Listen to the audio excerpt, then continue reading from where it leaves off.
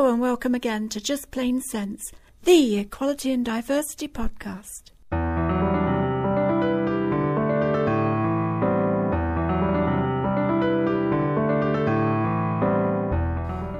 Hello, I'm Christine Burns.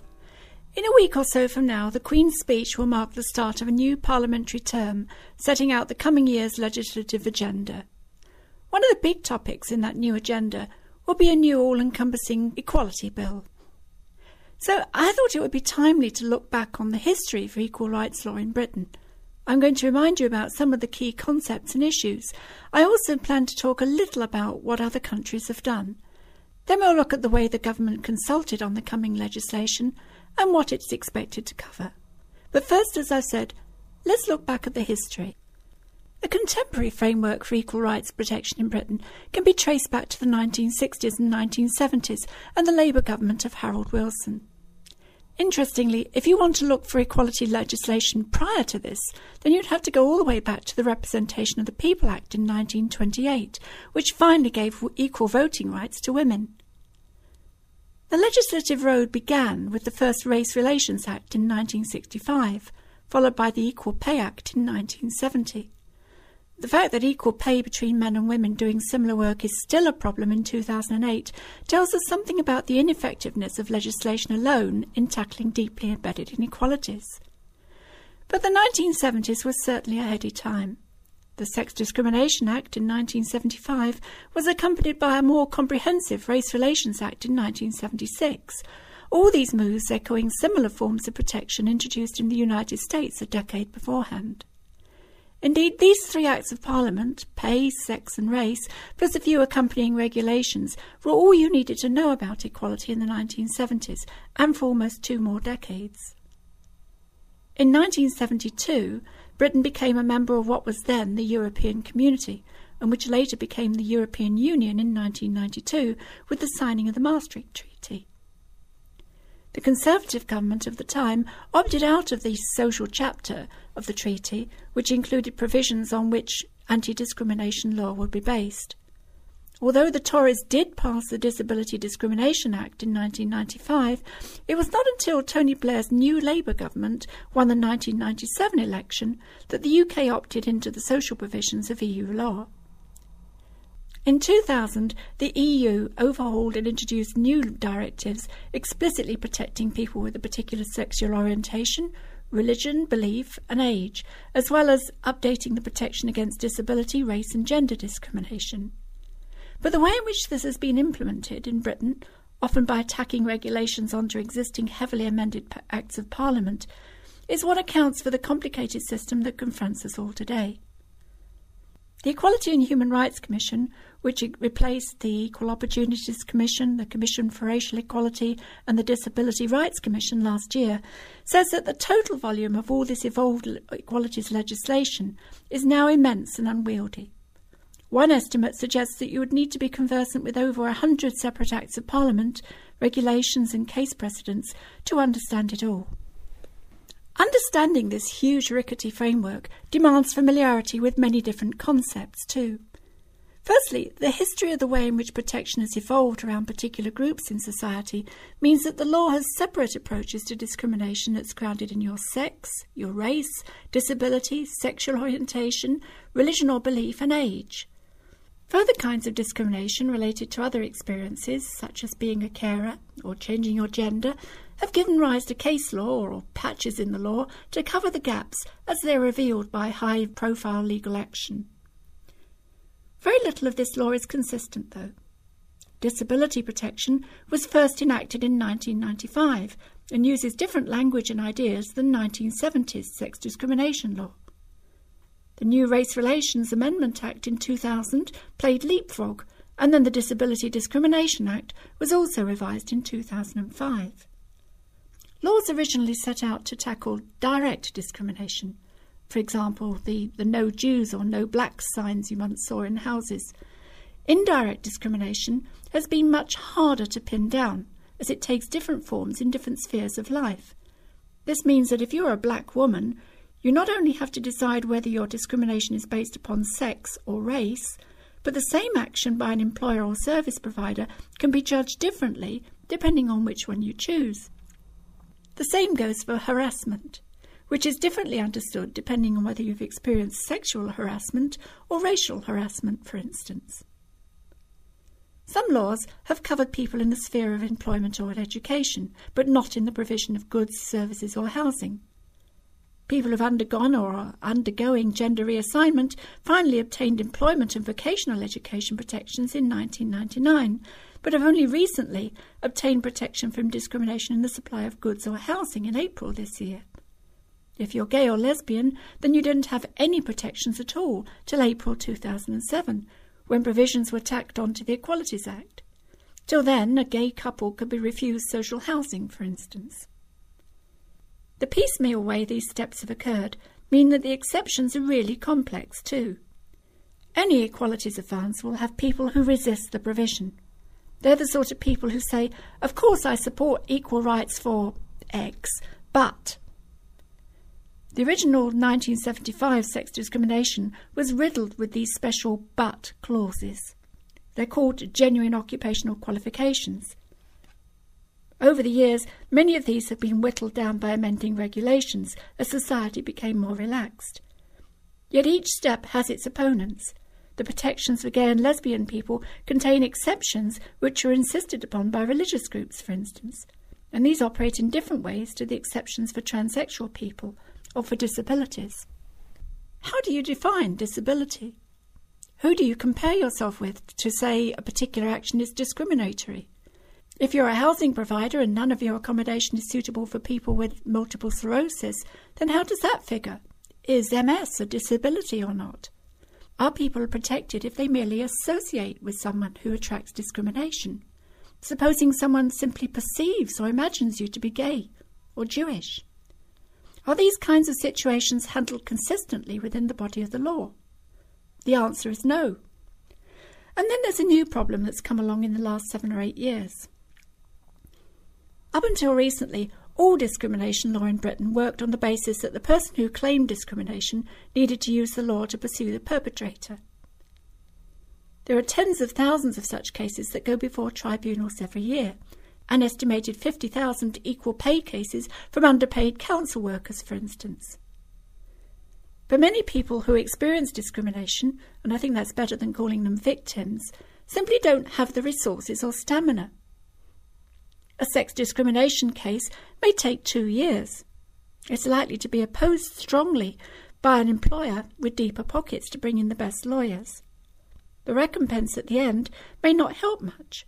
You may be labelled as a troublemaker. Any judgment in your favour may be appealed. Tribunal decisions only affect the individual's case. They can't address the circumstances of other people with that employer or require the employer to make systemic changes.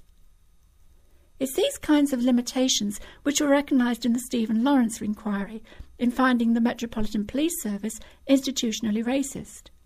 The recommendations of that inquiry led to the Race Relations Amendment Act 2000, introducing the concept of a statutory duty to eliminate race discrimination and promote better relations between racial groups. It came into effect in 2002. This potent new idea turns the responsibility for action on its head.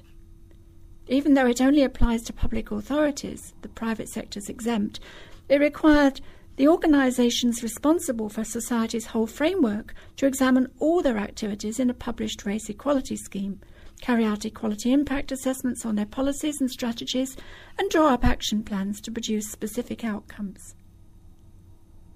The idea of a public sector duty was reproduced for disability in 2006 as part of the revised Disability Discrimination Act.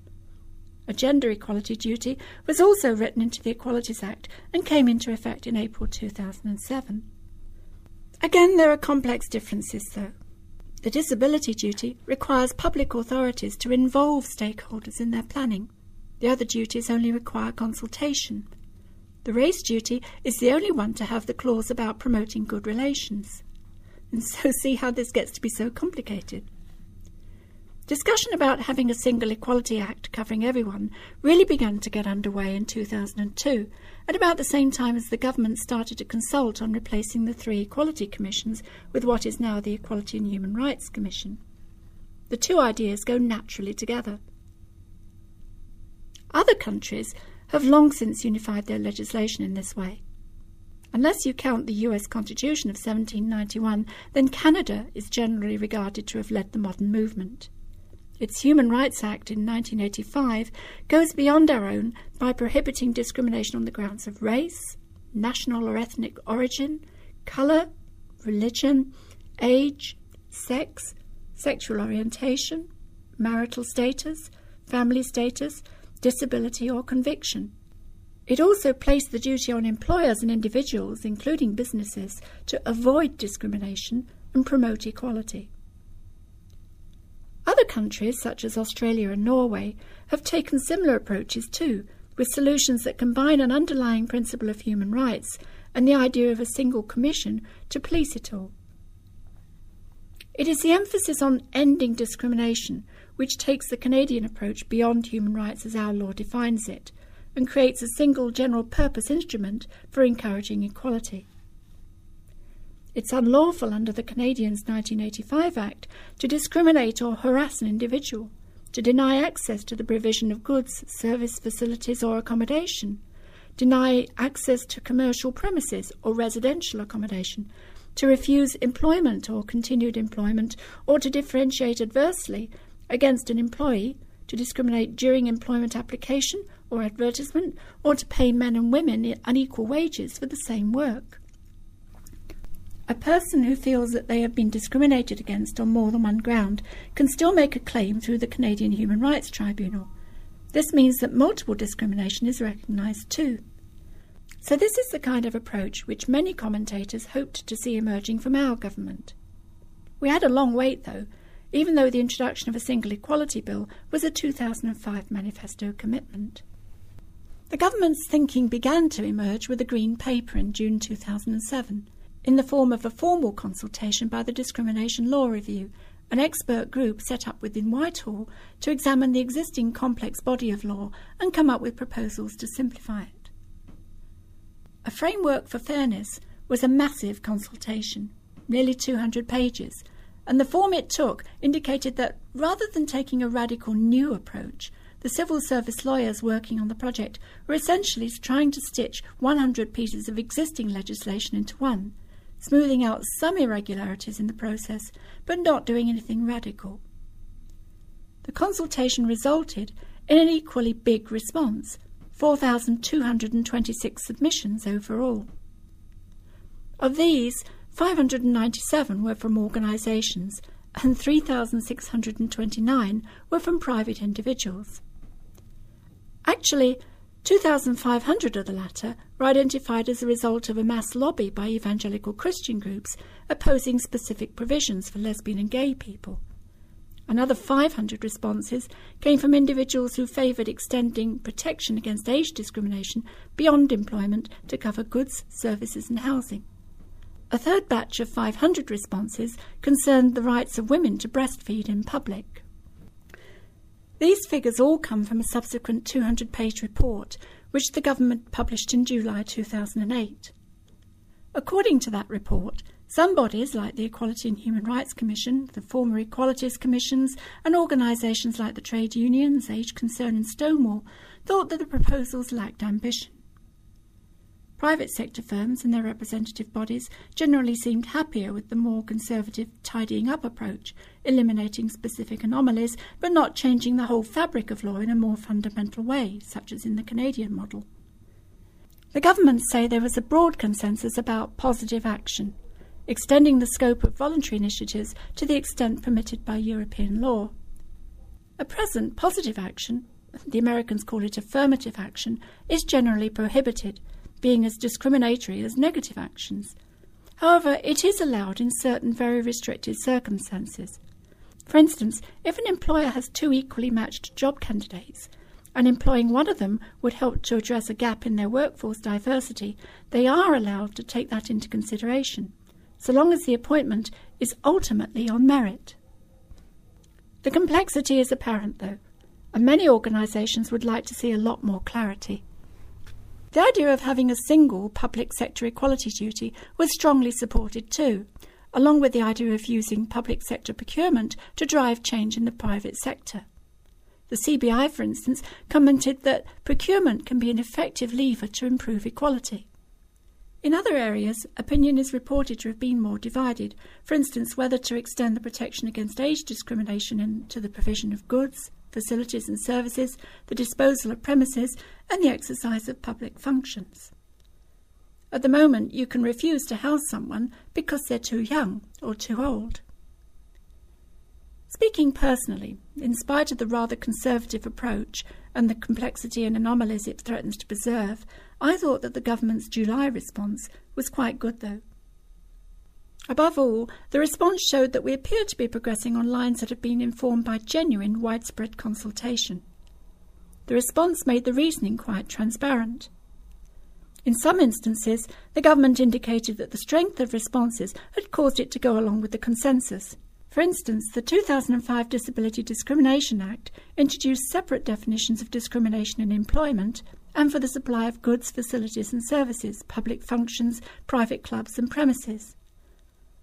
These separate definitions of discrimination have attracted criticism for making the law complex and difficult to follow, and the Discrimination Law Review consultation sought views on whether this should be addressed. The government now says that it has been persuaded to simplify the law. 75% of the responses had been in favour of that kind of simplification, led by the response by the former Disability Rights Commission. In other instances, and I've not been keeping score, the government indicates that it wasn't persuaded to change its view.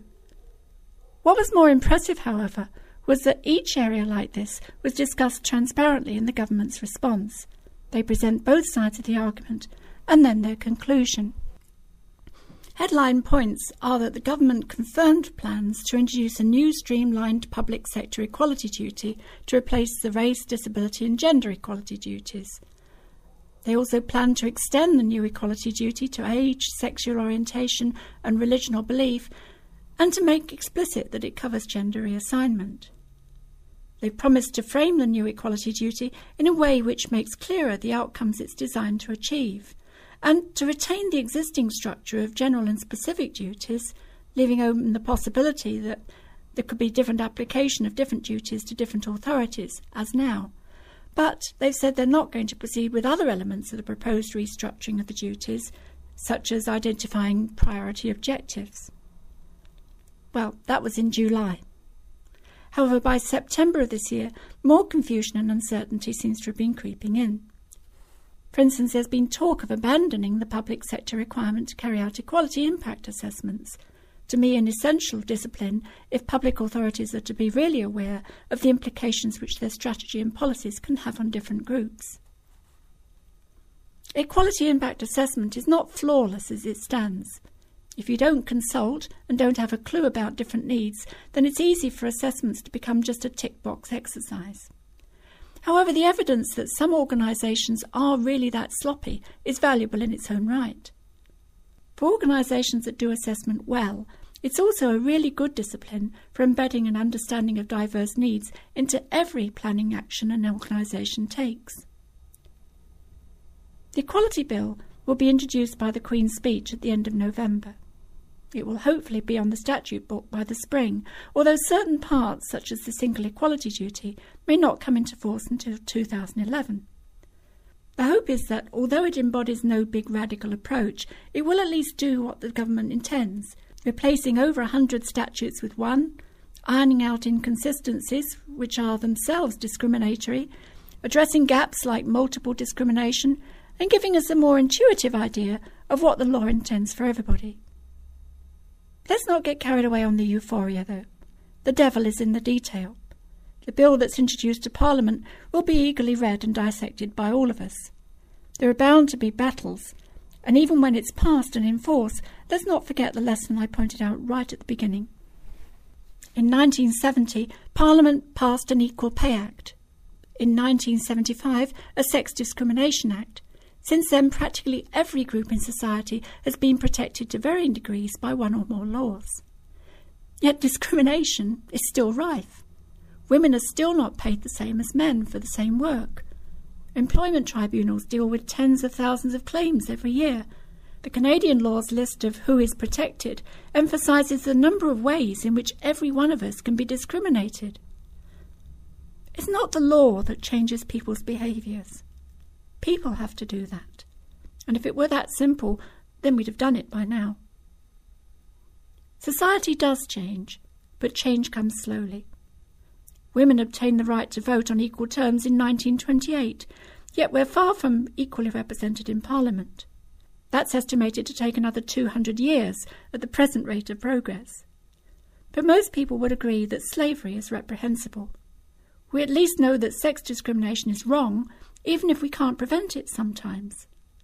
We're mostly shocked by race discrimination. Disability discrimination is becoming better understood, and so on. Society changes slowly, but we can change ourselves in an instant if we choose. And that's the thought I'd like to leave you with. Well, that brings us to the end of another episode of Just Plain Sense. If you've enjoyed it, then there are plenty of previous programmes to listen to. You'll find them all at podcast.plain-sense.co.uk. You can also subscribe via iTunes. Just look for Just Plain Sense in the online store. For now, it's goodbye, and thank you all for listening. Just Plain Sense is a Plain Sense Limited production.